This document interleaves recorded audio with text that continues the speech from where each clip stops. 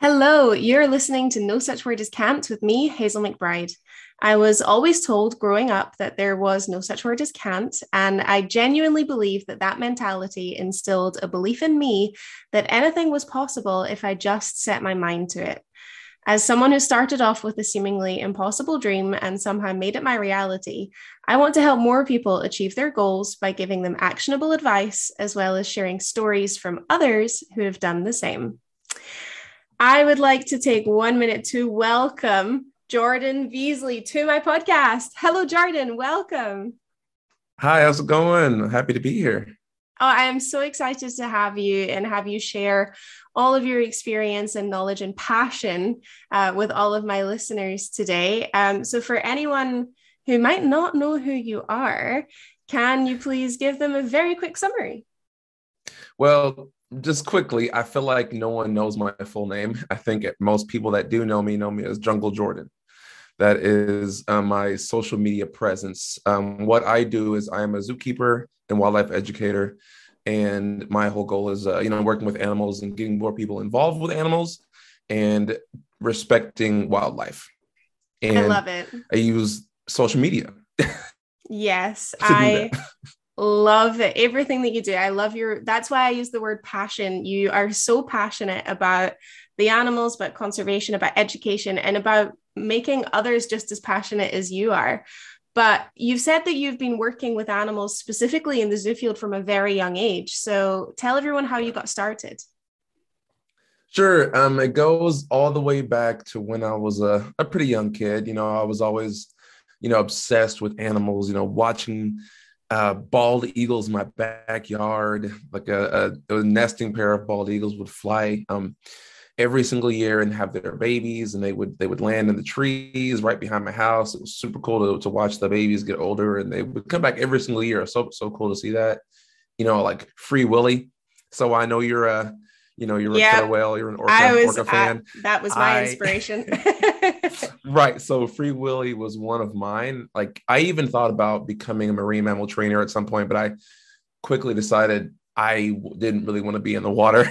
I Okay, can yeah. swim, but it just wasn't my thing. Right. So, anyways, Hmm. um, so I grew up an inner city area where, you know, it wasn't like the quote unquote cool thing to like animals, right? So for that point, I was already, seen as kind of different. But besides that, I grew up with anger management problems and Mm. ADHD. So, kids thought it was funny to like bully me for multiple different reasons to try to tease me to see how angry I would get, like Mm. how quickly the anger would come. But with me, I wasn't going to get bullied. I fought back. So that led to a lot of suspensions, being expelled from a couple schools, like three different schools, I think. I'm not proud of that, but I it happened. Um, so my mom was trying to figure out ways to figure out what could be an outlet for me. We went to the zoo a lot as a kid. I was that 5-year old walking in front of zoo exhibits, talking to strangers and telling them animal facts at I five love years it. old. Just like, like, hey, did you know a hippo can hold their breath for only 3 to 5 minutes? Some like, random stuff like that. And my mom said, okay, he's happiest when he's at the zoo. Mm. I was always a happy kid. So let's see if we can get him involved. She reached out to the zoo when I was about 11 years old. And she asked if they had volunteer opportunities. They said no. But they talked about it for back and forth for a little bit. And then I met some of the keepers there and they said, you know what? Let him do it. We'll chaperone him. So I was accepted as a volunteer at 11 years old at a zoo It's in the family incredible. farm area. So yeah, I've been around this world since then. And I would say after that first summer, I no longer got suspended from schools. And I didn't learn until recently that basically animals kind of, saved my life basically, like because I feel like I would have just kept getting into fights and all kinds of stuff. Do you think that it was So yeah. being either having something to focus your energy on or just being around, the energy of animals I always find very calming. Do you think that had an effect? I think it was definitely being around the energy of the animals. Mm. I'm not like really like, the energy guy. I'm not like a crystals and all that stuff. That's not my, I don't think about that kind of stuff, but I do feel as though I felt that animals were seen differently. And I felt like that. I felt like people looked at me like I was odd and weird and everything. And I didn't really care, but I felt different and I felt kind of isolated. And so I felt the animals gave me a sense of relaxation. I don't know, I just felt, like we were the same. Yeah. And since they can't speak, I've kind of felt like I should do the speaking for them so they can get more understood. I love that. Yeah, that's something that's incredibly important.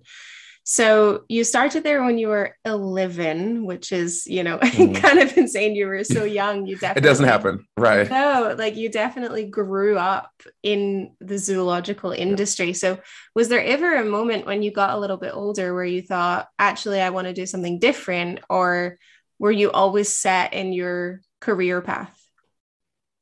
Well, so back when I was a really young kid, it was always actually a dream of mine, which was kind of a joke at the time. It was always a dream to like have a TV show, to go out there and like film animals and study animals in the wild. That was always my dream. And then it's a fantastic job. Right. But then it became more apparent that, a real job, quote unquote, real job would be working with animals easier in a closer setting over here in the US, right? So that's why I was like, zookeeping, that's what I want to do. And now fast forward a little bit as I'm, in the field a little bit longer, I have noticed some things in the field that, with the animals that they needed help. And that's when I decided to put more of a voice on social media. And that is my TV, I don't need to have a TV show. I'm happy that I'm able to reach people with my outlets, especially now, like, TikTok, YouTube, Instagram, all that stuff, Facebook, everything, all those apps. There's so many different, groups of people that I can reach. And a bigger thing for me, there was a little bit more of an issue involving, diversity in animal care. I always still felt kind of isolated in that sense as well in the zoo field. And I wanted to change that. And just because of a couple of instances that happened to me and stuff that I saw at the zoo, and I decided to, I'm going to be more of an image, to be more of a role model for people that, look different, that aren't, the average, human being.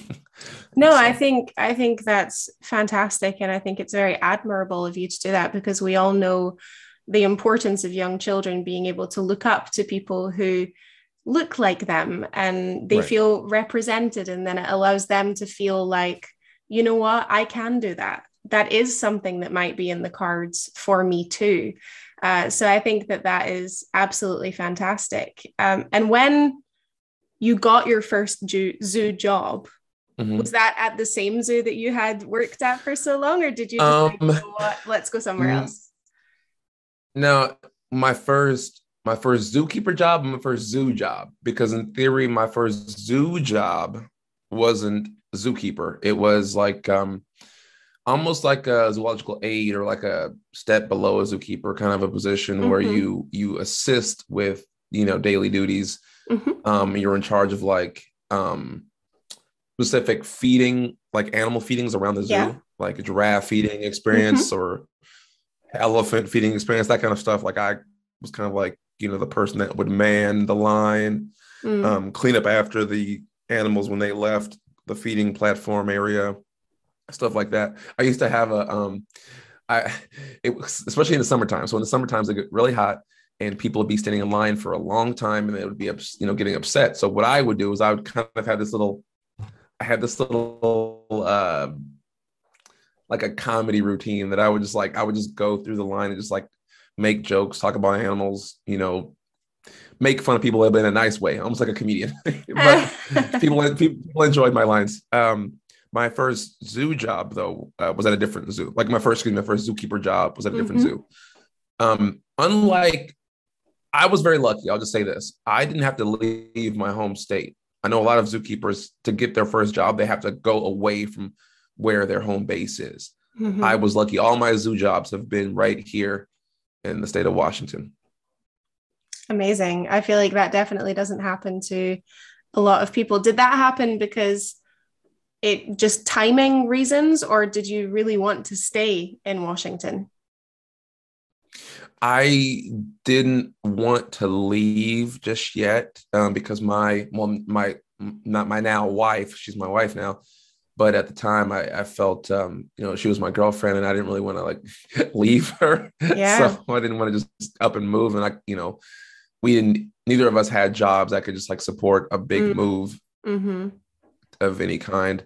So I just looked around, this state, and luckily I made connections. And the more I was in the field, the more I was around the states, like I'm connected with people, and I did get lucky. It was about luck of timing for sure. About different positions Yeah, I and think for waiting and anyone, working multiple jobs. yeah, Yeah, for I sure. worked 3 jobs. Yeah, it's definitely not easy. I think even for some people who think, oh, so and so had an easy path to getting into the field, meaning, they went from volunteering to interning to getting a position.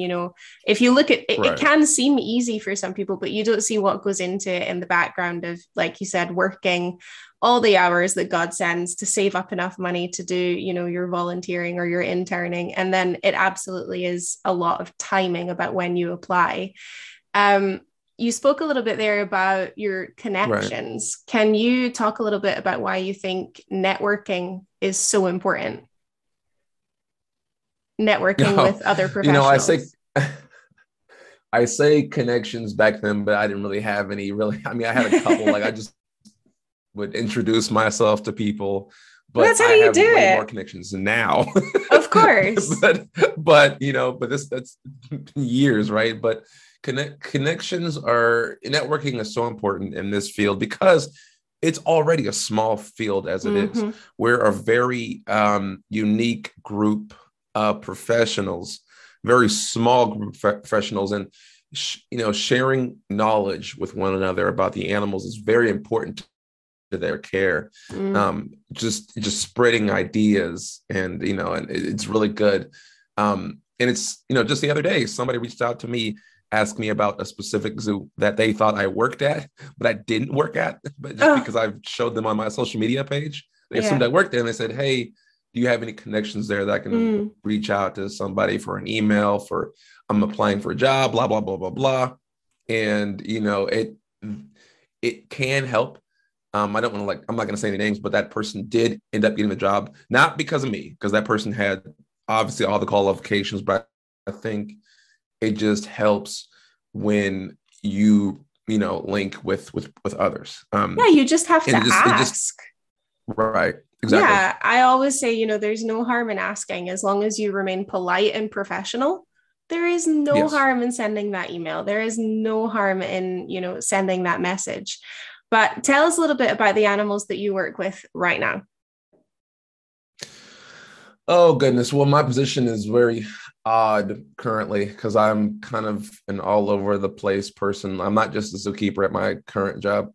Um, I'm also the marketing guy, so I do the social media for the zoo. I'm also in the education department where I do outreach and go to schools and things. But the current animals we work with are tigers, cougars, lemurs, reindeer, wolves, wallabies, alpaca, mostly mammals. I'm a mostly Mm. mammal guy. And it's kind of, again, since I help out everywhere, I'm kind of all over. Sometimes I'll help with the birds, like with the macaws, and um, that's mostly but my background is also kind of all over the place, but specifically I am a mammal guy with appreciation for reptiles and birds, but I would never consider myself a bird keeper. They definitely, I think reptiles, mammals, birds, they definitely have very distinct differences. And even Yes. even within species, I talk about it with dolphins, even compared to killer whales. And your own certain personality or character traits can determine whether or not you're really going to gel with a certain species. So Yep. have you gelled with any certain species? That's funny you say that because I actually had this plan to make a funny video, and I've had this plan for years and I've never made the video, but like to talk about the different characteristics of the staff that work with very specific animals, and they are kind of like the same kind of person. I love that Like idea. I'm going to do that eventually at some point. I doubt it. I feel like I gelled with, well, that was always a joke because I worked with giraffes and I was always the tallest zookeeper. So they said, "Oh, you work with giraffes because you're so tall." Yeah. Oh, okay. But I feel like I kind of mesh well with, gosh, everybody. I don't like, I like small mammals, surprisingly, like otters. I'm a big river otter guy, North American river otter. I'm a Mm-hmm. big North American river otter guy, because I'm an extrovert. I'm a very social person. I'm very outgoing, and I feel like a lot of energy. And I feel like otters have that. They're just always constantly moving. And then, but then I'm also, big into working with, the large, large carnivores, big, I like the bears. I like the wolves, like the big cats, tigers, and that's, I would say I don't have that I'm strong, big and strong mentality like some carnivore keepers out there. Um, like that sense of control. I don't really do that. I feel like I have the personality of a hoofstock keeper, kind of, Okay. you know, with, well, not really, because I feel like that means I'll be with a herd. I kind of do my own thing. I would I say do definitely an otter. Okay, understand. I'm done. I'm going on a tangent. No, but I understand what you mean. And I think I've spoken about it a million times now, but ego, ego comes into it a lot, when people work with animals, especially when they think about working with animals for, some sort of distinction, working with the big animals or the carnivores or the big predators. You do often, like you said, carnivore keepers, I don't know that many of them, but I know a lot of killer whale trainers, and a lot of Yeah. a lot of those people do bring their ego into the job. And when you're working with animals, you got to Yep. leave your ego at the door. Like, you don't matter, the animals matter. Yep. Absolutely. Yeah. But do you find any challenges with adapting yourself to work with so many different species? Um, I go in with an open mind. I don't go in automatically assuming I know everything about that animal, because I Mm, don't. I don't. But I go in with a calm nature with every single animal that I've worked with.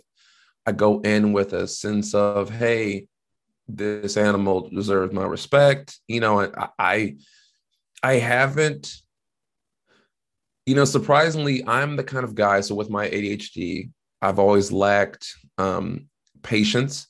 But when it comes to animals, I don't lack the patience. It's really odd.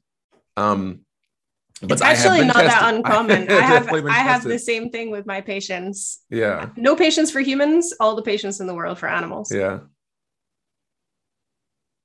Yes. That's exactly how it is. Okay, here's the thing. I love talking to people about animals, right? I love that. But I definitely have found that I have short temper when it comes to people. I love them. I love them, but they know how to, get Well, on that last nerve. you get a lot of different types of people that visit zoos. You get lots of Right. people who think that, they have all the access in the world to the animals, and Right. you're the one that has to remain professional. And, Right. it can be difficult. I think with the as far as the challenges going with the new species of animals, I feel like the only time I have like like big challenges are with animals. I've never that like I said that I've never really worked with before, so I don't really know Mm-hmm. what to do. So what I rely on are my coworkers, for Mm-hmm. them to show me how to work with the animal, and to look at their expertise, and talk to the people that have had way more experience than I have. Because I'm not the most experienced person out there. There's people with 20 plus years of experience out there, in working with specific animals. And so I just pick their brain and, I kind of watch what they do. And I think a good thing for zookeepers to have is that, relaxed, calm nature. But like when you're around a big cat, for instance, like you don't go in there timid, because if you go in there with that idea, like, oh my gosh, I'm, really frightened right now, the animals pick up on that. And I feel like if you carry yourself like, hey, I understand, I've had a lot of experience with large carnivores, I need to carry myself calmly and collected, because the animals will see that and they say, okay, he's relaxed, I can be relaxed around him or her or them. Yeah, a quiet confidence. Absolutely. Yeah. So tell me a little bit about, obviously animals are such a huge passion of yours, and you've spoken a little bit more about your passion for education. We'll get to social media in a minute, but you also mentioned you worked in your current position on education and setting up things with schools. What's that like? So that was actually the reason why I took this job, was because I wanted to be able to talk more because I feel like at my, previous facility, it was good that they liked that I talked to guests. They liked that, but, that wasn't my job. It wasn't my job to always talk to guests. And so I wanted to get out there more and be able to make more of the connection with the animals to the people. So with that, we haven't gone to a school since right before the pandemic started. Last time we went out to a school was like 2019 with an animal. With an animal, I have gone. Outreaches are finally coming back. I just went to a science fair and that was fun with some biofacts and things. And that was really enjoyable to see the kids light up. And it's always so funny to see and to hear about how much more the animal or the kids know about animals compared to adults. The kids are so smart and they absorb everything and they remember everything. So I enjoy that part of it, to see them. I feel like they get a better understanding of the animals and of wildlife when they can see it right in front of them. Oh, I completely agree. And yeah, I think it's great as well. You're saying that you were taking animals, into the schools, because there's so many children that just don't have the resources or the privilege to be able to go to even a local zoo. Never mind traveling to go to some of the larger, zoos to see different species. So what has it been like for you to be able to share that with children that might not have otherwise had that opportunity? Well, specifically like from my personal stuff, trying to visit schools that most zoos don't visit, I feel like, especially one of my former zoos, they wouldn't really go to, the lower income schools, schools that couldn't basically afford a zoo visit. Like I try to go there because there's, they don't get a chance to come to the zoo and see all the animals, but they like them, like when I was growing up, kids used to call me, weird for liking animals and blah, blah, blah. And then fast forward, those same kids as adults always telling me, the ones that used to tease me, girl, like, oh, Jordan, what you do with animals is so cool. I've always liked animals. I just didn't know it was something you could do. That's what they would say. And they teased me because they thought I was different for pursuing that, because they didn't think they were supposed to be able to like animals. Right. So that's my purpose, to go to those types of schools, especially to give them more of that view of wildlife, so they can appreciate it. Because I feel like that is a thing. It's hard to find an individual that's flat out just doesn't like animals. That's, it's like almost I wouldn't trust them. Right. It's like, what's wrong with you? Not even one type of animal. You get people that don't like mammals but are obsessed with reptiles. Right. I'm like, you do exactly. You. That's your thing. Great. Right. But, I think it's great right. that you give those schools the opportunity, because the lower income schools arguably are the ones that need it the most. They're the ones that don't have the privilege Yeah. of being able to go to zoos or being able to travel or have those opportunities. So I think that is incredibly worthwhile. And also, obviously now with the expansion of social media, most people have access to that, and you're expanding your reach even further.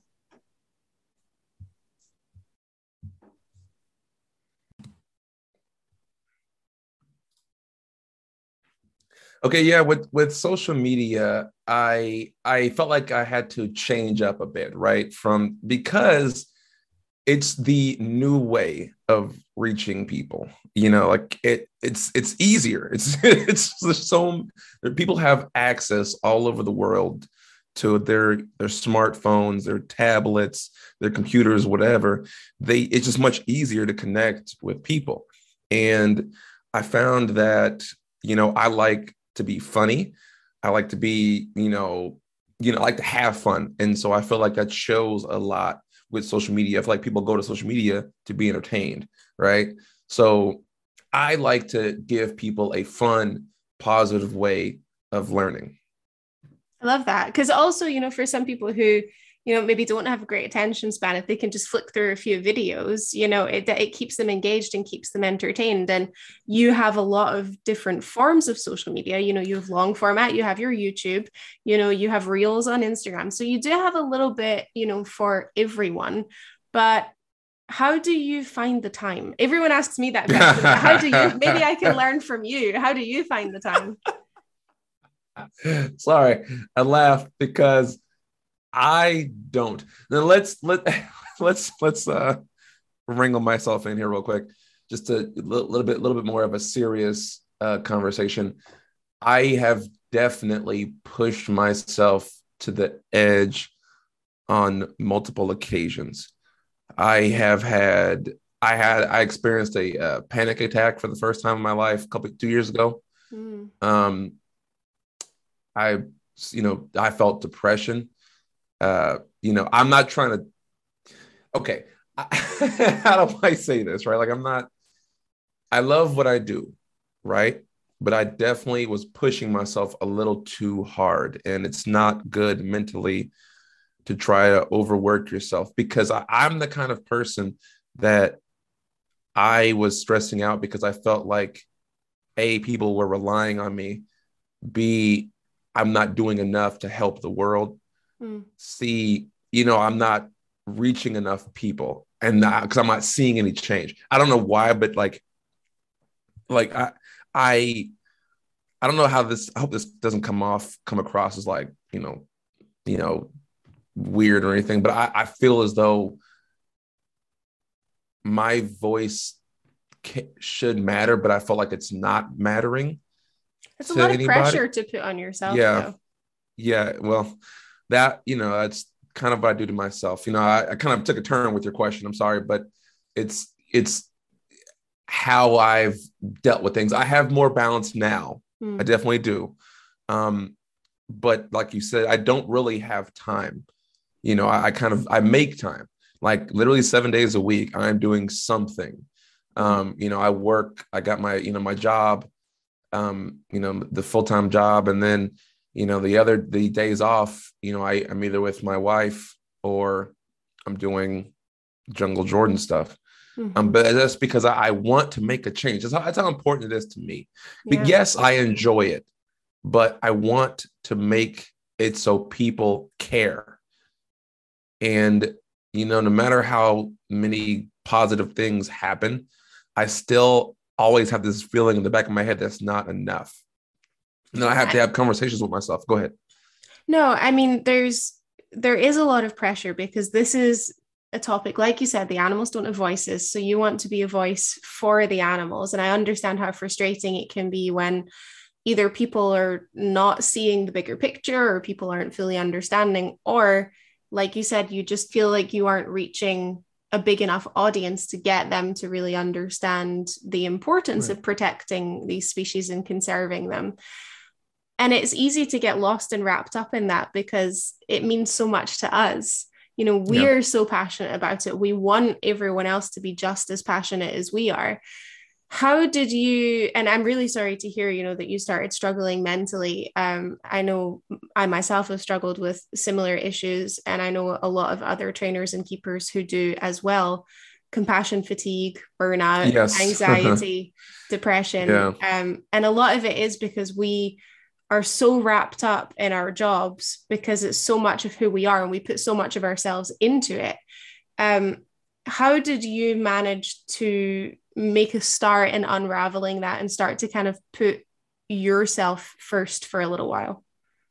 I put myself around positive people and, people that can help, like because I'm the kind of person that I didn't used to talk about my feelings. I would never share it. Like, I don't want to put that burden on anybody else, quote unquote burden. It's not a burden, but like, I would never, in my head, I felt like I was burdening others, but my wife was a big factor in helping me out and helping me manage my time. Because Mm. when it came to working with animals, I had great time management skills, but when it came to my life, it was awful. Like, I wouldn't, because I think also the fact that I probably might need medication because so with my 80, no, honestly, There's nothing wrong with medication. no, nothing wrong with that. No, with my ADHD, right? Like, I am constantly thinking about multiple things at the same time. I will start a project, then just out of nowhere, oh, wait a minute, I didn't do my laundry. Or I didn't send this picture to so and so. I'll jump to the next thing without even finishing or coming close to finishing or even starting the last thing I just worked on. Not procrastination, but literally jumping back from task to task. I'll be in the middle of editing a video, then like, oh, wait a minute, I need to send this email to so and so, right? And it just goes like that. It cascades. But my wife helped me with planning and scheduling, writing down the tasks and limiting yourself for that day to those specific tasks of that day. And don't overload the tasks because things will get done. It's just take your time doing them. So having a schedule and being around people that support me was what I needed. I think that's really, really good advice. And I'm sure some of our listeners experience the exact same and are struggling with the same issues. Have you, through opening your social media, have you experienced much backlash or negativity? Actually, okay. So I think you may know when I first started YouTube or, YouTube, social media, whatever, when I first started, I was making videos specifically for zookeepers. I was making, how to become a zookeeper type videos and, like what we deal with. I made a video about compassion fatigue. And I would talk, I would make skits making fun of visitors to zoos, but like lighthearted, but now I can't really, I might bring those videos back because I realize people are okay with that. But I stopped making those videos because I got more of a wider range of audience and not just zookeepers. Right. But with that, I've always had a very positive channel, very positive areas. I have noticed though on my Facebook account, there's a little bit of an older demographic over there on my Facebook account. And I get a lot of people with very strong opinions. Every now and then, very rarely will I get animals shouldn't be in zoos. Like, why are you following me? You're following a zookeeper. Why are you following this page if that's how you feel, right? So what I do is I try to explain that whole conversation, and I go down the rabbit hole. But then I can't do that with every single person individually in the comment section. Yep. And then if they just start roasting me, which that doesn't happen often. If they do, I recently discovered the block button. It's my best friend. I wasn't always a block guy because I wanted to make sure that people understood. But there are a lot of hard-headed people that don't want to hear you. So block has become my second best friend. You have to protect your own sanity and your own peace. Otherwise you'll be too burnt out and anxious and a nervous wreck to be able to talk to the people who are open-minded. It makes me so happy that you haven't experienced too much negativity. I myself definitely have. There's definitely a big stereotype, or I think hypocrisy, when it comes to that divide between traditional zoos and Right. marine life. You know, I Yes. think a lot of the media portrayal has to do with that. But people on social media, if they see a video of a dolphin in a marine park, the 90% of the comments are going to be that animal shouldn't be there and on the negative side. But if they see a Yeah. video of a baby orangutan being adorable in a zoo, 90% of the comments are going to be, oh my God, how cute. Right. So what do you Right. think about that divide? Oof. Oof. Now, specifically about the marine world, because that those people are here's the thing with that. I feel like you see that also with like in the zoo world with like an elephant, right? People are Mm-hmm. very passionate about large creatures, Mm. specifically large intelligent creatures.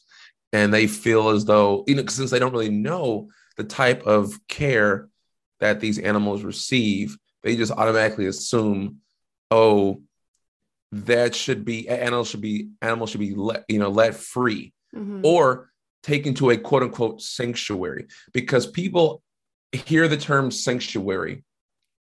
That word has positive meaning behind it. Like in their heads, it sounds like, oh, it's sanctuary. It's like freedom, blah, blah. It's an But then you hear emotionally laden exactly word. It right, portrays a view of, you know, peace and tranquility and exactly saving something. And inherently, as right. humans, if we love the animals, we want to save them. So yeah. Right, exactly. So, like, with the term zoo now the term zoo has become a negative term for a lot of people because they envision animals with bars, like straight up Mm. metal bars, small box cages. That's what Mm-hmm. they picture. They picture us going out there and just snagging a giraffe and throwing it in the zoo for entertainment. Mm-hmm. Once upon a time, some zoos got their start that way. Mm-hmm. Some zoos got their start specifically on conservation messages, but yes, times have changed. We have evolved in this field, right? We are learning more and more every day. Now, it's tough to try and change everyone's minds, but when there are places that exist that are, pay to play, cub petting, all that kind of stuff. When those places exist, everyone just assumes every place is going to be like that. Yeah. They don't really realize all the conservation work that a lot of zoos are doing all across the world. Yeah. Like it's insane. Like, and I feel bad for marine mammal trainers because you guys work so hard with those animals, and just because the animal's bigger and in the wild they would have an ocean to swim in, right? They just assume the animal's not being cared for because they don't have that ocean to swim in. Mm-hmm. And there's so much that goes into that deeply. And then when it comes to that, I ask, what is an animal doing in the wild? What are they doing, right? Like, I'll ask this to people, like, what are they doing? Looking for food, water, maybe a mate, trying to protect themselves, get away from predators, things like that, right? And then all of those things that I name are provided for, like for the animal. Like, they don't have to. Some animals travel miles because they have to, not because they want to, but they have to survive, right? So I try to explain that to people, and they're like, "Oh, okay, I get it, right?" So their needs are cared for, they're safe, they're happy, they're like a big cat was like a tiger will sleep 16 to 20 hours a day, right? And people see that in the zoo, they go, oh, it's just being lazy, it's boring. He's bored. He or she is bored all of a sudden because he's sleeping. And that's awful because that's what the cat will be doing in the wild. But like you said, media portrays all like these animals doing things when in reality that animal is like the time that gets recorded is probably the 1 hour in the day it's active. And also, you have to think about, just because an animal does something in the wild, does that mean they enjoy doing it? Like, I always Exactly. talk about penguins in it's so cold, it's so Yeah. wild. They have to travel so far just to get to the ocean, to get fish, to then travel back, to then feed their mate and Yes. feed their chick and then hold the egg. And It Do they sounds want to do like that? it sounds like hell.